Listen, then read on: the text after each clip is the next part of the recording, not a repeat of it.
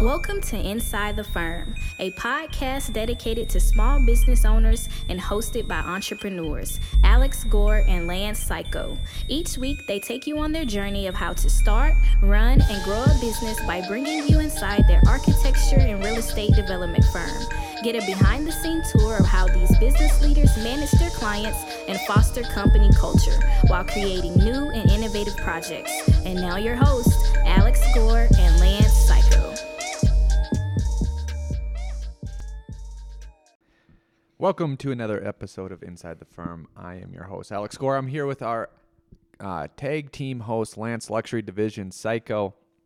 And we're here to tell you about how to refocus your team and close back the feedback loop, and some other awesome things about the economy, and going from there. But before that, I want to talk to you about Revit Rocket Ship, which is your rocket ship to productivity in Revit.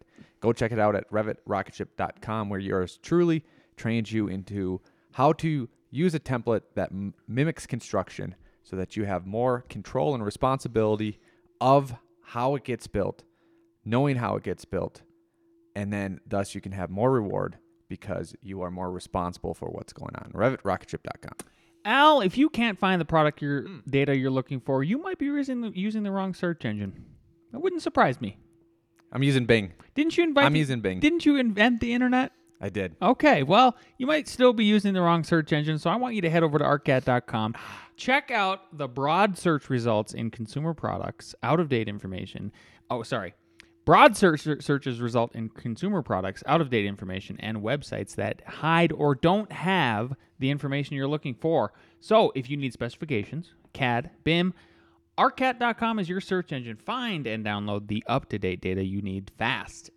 arcat.com is free and requires no registration, so try Arcat today. That's arcat.com, so you don't find bad consumer products, out-of-date information, our websites that hide or don't have the information you're looking for, because that's why you need to go to arcat.com. That's arcat.com.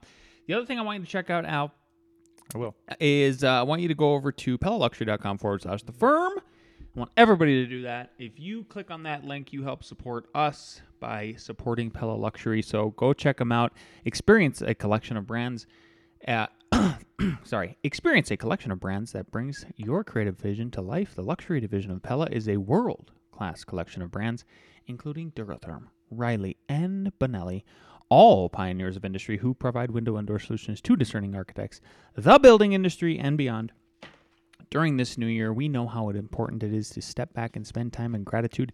We appreciate all our clients trusting us with their projects in a record-breaking year.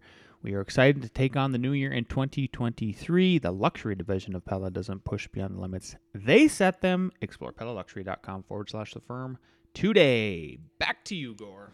We have finished the chapter on Synergize and the 7 habits of highly effective people. We're moving on to Sharpen the Saw. I wanted to give you one takeaway. One thing that I think people hate about groups or collaborations is they get burnt because it always becomes sort of compromise. Mm-hmm. So Lance has a great idea, I have a great idea, and everyone thinks the end result is a compromise, which means you neither get your way and I don't get your way and I don't get my way. This chapter was kind of about combining everything in the past, the think win-win, the begin with the end in mind, mm-hmm. Put first things first, seek first to understand. And one of the concepts that it had that I really liked was what Buddhism calls the middle way, which most people think about as just compromise. Mm-hmm. But as you know, translations, a lot of things get lost, and it could really be called the higher way. Mm-hmm. And I think that's what you're going for when you're synergizing with a group or working with a group, is to not all of a sudden get the most mediocre solution from everyone, mm-hmm. but to synergize to get the win-win and get the better, the higher solution through everyone collaborating. Yeah, absolutely. The thing I wanted to really focus on today is one of the focuses of this show was how to refocus your team and close the feedback loop. Mm-hmm. So it's a title of this podcast is Inside the Firm. We're going to give you an inside look at one of the things that we did, we've been doing. So basically, with a satellite office and people growing into senior positions here, being here for 6 or 7 years, being licensed architects, and us trying to continue to bake the cake, because you have layers in your cake of your company, right? You've got somebody like me and Al doing business development. You've got people managing people below us, and then then there's people, metaphorically below them that are executing most of the work and making it happen.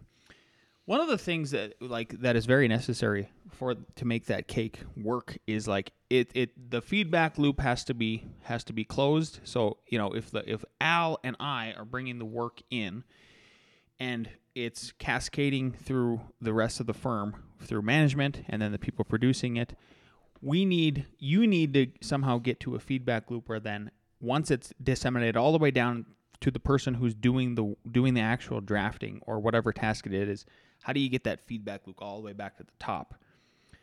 So that then we know, okay, do we need to go find more work? Is there too much work? What are we telling prospective clients when we meet them as far as how far out we can go, or when we could start their project, and that sort of thing. And because what happens is that you play this sort of game of telephone, and it doesn't matter how big or small your company is. If I assign something to you, Al, and then you are going to have to assign part of that to somebody else, your original message is going to get convoluted a little bit or tweaked. Filtered, yep. Filtered, yeah, exactly, and along the way. So we have a project tracker. Basically, it's this Google spreadsheet that everybody has access to. Everybody in the firm then has their projects listed out, what they think is high, medium, or low priority. And then we added another tab recently that's called Hopper. So we have what's in the hopper that is not assigned to anybody else.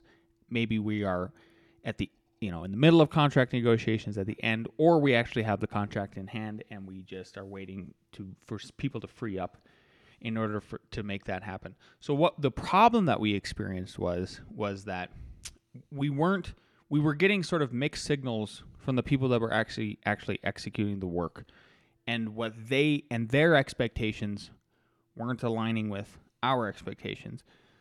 If you're upper management, if you're a principal owner like me or Al, our expectations are, for example, the example I'll give you is we have end of month goals to bill things out, to get things to a billable point. So with the end goal in mind, then how do we get there? How do we make sure we get to that route to make sure the people who are executing the work that would then be billable understand targets they need to meet for that? Yep. And what this is our meeting kind of expanded. And Perfect. To go into to relate it to this book, it's all about seek first to understand. Because here's the difference with just tracking via software or metrics is that Lance works for me in the scenario. He has a project. Mm-hmm. But it might be, I might see, that project is a huge project. You have plenty of stuff to do.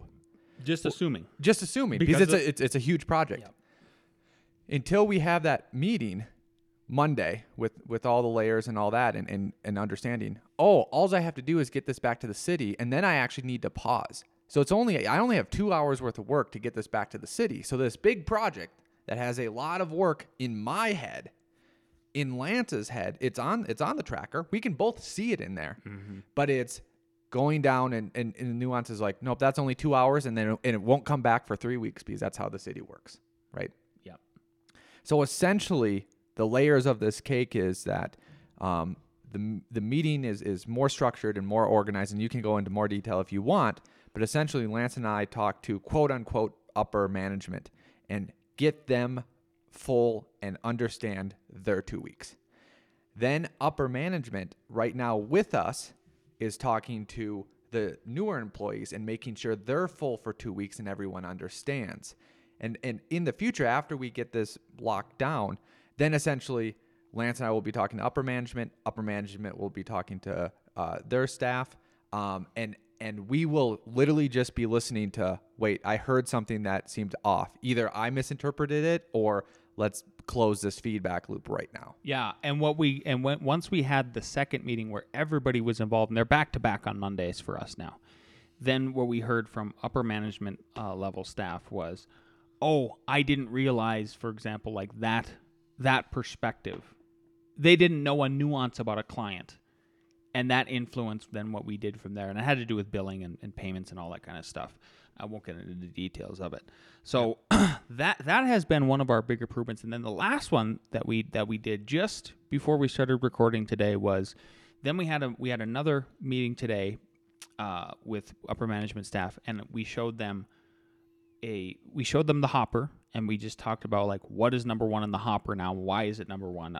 It's because they're literally going to sign today. We have a kickoff meeting Monday, and then we just point blank asked everybody's like, who wants this project and who can take it on, because we like to try to, and everybody, our staff anyway, likes variety. Who doesn't like variety? Some people, I guess, but the person who's stepped up, they didn't have this typology in their plate right now. So that's why they stepped up. They had the time to. Yep. And then everybody had a choice. So they weren't forced into, square peg, round hole, that sort of analogy. The other thing that was interesting too was if it was just Lance and I talking and assigning, I would have argued to assign it to someone who it's not going to now. Yeah. That was his initial assumption. Yeah. So back to the assumption, just based on that spreadsheet, vastly different. Yep. So that's one improvement we're making. So maybe you guys can use that if you're starting to get to this layered cake, where you've got, again, the middle of the cake is management, upper level of outside crust of the cake, whatever you want to call it, is people procuring the work, and then there's people that actually make the work happen. Yep. You want the good news or the bad news? Give me the bad news. I love the bad news first. Okay. It's my favorite. Billings in January are down. But billing in January are up. What? Do you see that? Yep, I saw the plus. I was wondering where the negative was. I don't understand it. Is So it year over year or something? No, let me explain it to you. It'll make sense extremely quickly. The first architectural billing index of 2023 clocked in at 49.3, increasing slightly from December score of 48.4. Okay. So Month over month. it's increasing from December's score of 48, but it's at 49. Now let's look into this, right? I'm going to read all this. The American Institute of Architects monthly billing index came at 49.3 in January, a 9-point rise from December's 48.4. The ABI is the leading economic indicator of construction activity in the U.S. and reflects a 9 to 12 months lead between the architecture billings and construction spending nationally, regionally, and by project type. Here's why I say it's also down. A score of 50 represents an increase in billing from the previous month, while a score below 50 represents a contraction. So there's an increase in the less amount of billing from last month. So if last month you billed out 50K, right? 2 months ago you billed out 50K. In December, you billed out 49.3K. So you're still you're down. So 48. In the micro, you're up. In the macro, you're down. No. It's, hey, are you billing more or less from last month?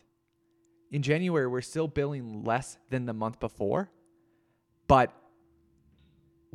it's a double negative. We're building less of a less. Does that make sense now? It does now, yep. Yeah, less of a less. Anyways, one more quote just to give hope. This is while the downturn in design activity extended for 4 months in January, there are signs of easing, said AIA chief economist Kermit. Awesome name, Kermit Baker. Just because of your name, if anyone knows him, reach out. Yeah. Would love to have you on the podcast. Yeah. Especially if you're a chief economist. We should. If anyone knows Kermit Baker, email me at That would be a good one, yeah. at f9productions.com. Send him this clip. Hopefully he likes it. Yeah. In a press release from the organization. In particular, this is quotes from Kermit, architecture firms report that new project work has begun to increase, signifying that this decline in billings may reverse in the coming months. I would agree with that sentiment in that statement. Did you know, Al, that we are currently building in the United States? I did not know this. We are building the most multifamily units since 1970.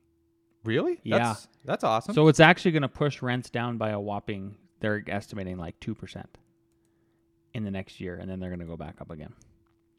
I was telling this to my wife. My wife she made fun of me. She's like, "Oh, how are you gonna handle 2%?" I'm like, "That's not the point." Like, well, like, yes, that's a real number, Marilyn. But like, why are you poo-pooing it? You know, she's such a real estate bull. It's hard. That's part of the problem. I literally don't even.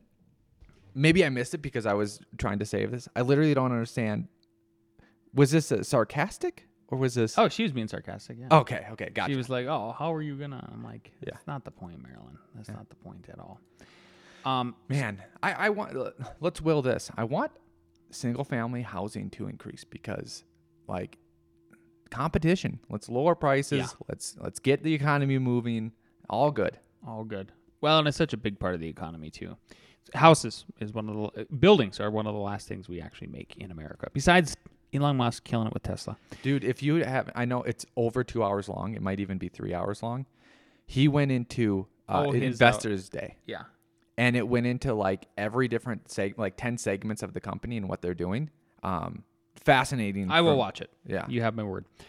Okay. So on the heels of the housing affordability that we just talked about, Pyramid illustrates, or NAHB.org, Pyramid illustrates housing affordability crisis. You can see it up on the screen here if you're watching on YouTube. NAHB has updated its housing affordability pyramid for 2023, and the latest data show that 64.8 million households out of a total of 132.5 million are unable to afford a $250,000 home. This pyramid is based on conventional underwriting standards that assume the cost of the mortgage, property taxes, insurance should not exceed 28% of household income. I have a question for you if I can be interrupting now. Yeah, go ahead. So you know how everyone likes to point back, Lance, to the Sears catalog? Yeah. And how, like, hey, you can buy a whole house for $9,000. You just got to put it together, right? Obviously, there was land costs and the labor costs, but everyone's like, that's great. That popped up recently. And the house plan wasn't that great, but do you think, here's one of the problems. It had one bathroom on the main floor plan, and that bathroom was the typical bathroom, hallway bathroom that everyone sees. So there was no master bathroom or anything like that. The closets were literally 3 to 4 foot wide, and that was it. It was 3-bedroom, like kitchen and dining were broke up. Like, I don't have the money to do this, but I wonder, it's like, if we create that, and if it's under $250, will you buy it? Will you buy a 1-bathroom house with like barely a kitchen and with a closet? Everyone's closet isn't the 6 foot. It's like 3.5 foot. Yeah. It's a good question. I don't know. So, overall, basically, as you can see, what they're saying is this helps put affordability concerns into perspective and goes a long way toward explaining why housing affordability now stands at more than a 10-year low. The interest rates are the biggest thing. So they're just pricing people out, and they say that at the end with the last paragraph. Prospective homebuyers are also adversely affected when interest rates rise. Obviously, NAHB's priced out estimates show that 1.2 million households are priced out of the market for a new medium-priced home at $425,000. When interest rates rise a quarter point from 6.25 to 6.5, an increase from 6.5 to 6.75. The Fed at some point here has to make a decision, especially if we enter a deflationary environment. You can't keep pushing up interest rates when prices are deflating. It's the opposite of their Keynesian economics and how it's supposed to work. So the reason I really brought that up is because I wanted to give everybody a shot of Monday morning coffee. Woo! And I just interviewed this fella. His name is Mike Kading, and he is the CEO of Norhart. They design, build, and rent apartments. They are transforming the way this is done by incorporating technologies and techniques that have revolutionized other industries. So he's a developer out of Minnesota. Fascinating interview. I believe his will publish. So watch for it on the Monday morning shows, maybe 6 weeks from now or something like that. This guy is in the trenches, on the ground, doing the work. He's got 200 employees. He's grown. I think you'll really enjoy his story. He's a free market advocate. He is the guy. He is one of the very few in the whole United States that is figuring out how to drive down the cost of rent by increasing the supply. So we're gonna hear from him. Basically, what I ask him here is like, what is his overall goal with his company? What is the long-term impact that you would like your company to have on the world? Long term, we're trying to drive down the cost of housing. And if we can do that in a meaningful way and scale up nationwide, our hope is to produce so many units to the market that supply and demand factors hit and the price of housing comes down for everyone. I mean, we're already at 20 to 30% less in cost. We think we can achieve a 50% reduction in cost. Amazing. Think about what that means. It means someday your rent could be half, or your mortgage payment could be half. So ultimately, my dream is to solve America's housing affordability crisis within my lifetime. Well, I wish you nothing but luck for that. Obviously, I'm always rooting for the private sector over the public sector in that regard because I think we solve problems better. There's less bureaucracy. We're more creative. We have different incentives. That's at the core of it for sure. What would you say to somebody that would counter that and say like, well, why don't we just do it like San Jose did and we institute these affordable housing policies? You know, we mandate them, the developers. We're going to tax the developers, and that's the way to do it. It's not through providing more units like you're suggesting, which I'm in agreement with you, Mike, obviously. Yeah. What's your counter argument to somebody who says, oh, no, look, San Jose or any other, even the city I operate in, now there's this tax on developers. They set aside the money. That's how we're going to get to affordable housing because the government's going to build it essentially. Yeah, all the government can do is transfer wealth, right? And so if they were to limit the rents that we can have, you just spark on less development. If you tax developers, you just make some properties more expensive so that other properties can be less expensive. Unfortunately, none of those things fundamentally work. The only way you can solve it is by driving down the actual cost of construction. It's really about providing improved productivity and innovation within our space that has been stagnant for 60 years. I cannot wait It's good to listen to that. That's exciting. Yeah. So hearing it exactly from Mike there. Why would he lie? What's his incentive to lie about that? So once again, the supply is where it's going to be at. So hopefully, and they do some single family stuff too. So maybe they can solve that problem for Al, and he will be a happy little camper. That'd be great. Right. Well, let's bring down everyone for ARE Jeopardy.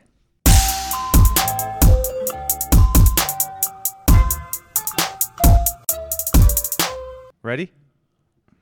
Question number 1 and 2 are according to the Architectural Graphics Standards 10th edition. All right. Question number 1. Which of the following materials is the most dense?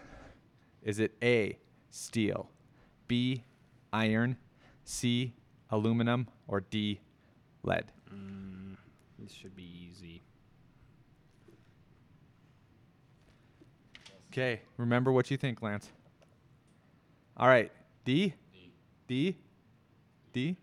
Wrong. Steel.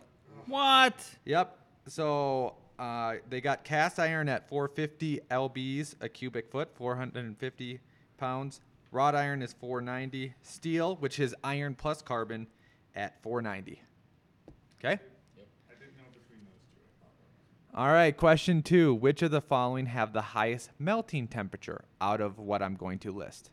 Is it A, copper, B, iron, C, aluminum, or D, lead? Highest melting one. Okay, I got my guess. D, which is lead. You say iron, which is aluminum. I say C. Aluminum. No. If you knew anything about aerospace, you would know. Wow. Copper? It is iron. Iron. Gotta get it hot. Got at it. 2,795 degrees. Good to know. Okay. Great. We're kind of piggybacking on Al here. Which of the following building materials has the highest embodied energy? Oh. Is it A, concrete, B, steel, C, timber, D, brick? What was the answers one more time? A, concrete, B, steel, C, timber, D, brick. She's a brick house. Correct answer is A, concrete. What do you have? B? Okay. Number 4. In which type of construction is it most important to consider differential settlement? Is it A, slab on grade, B, steel frame, C, timber frame, D, masonry bearing walls?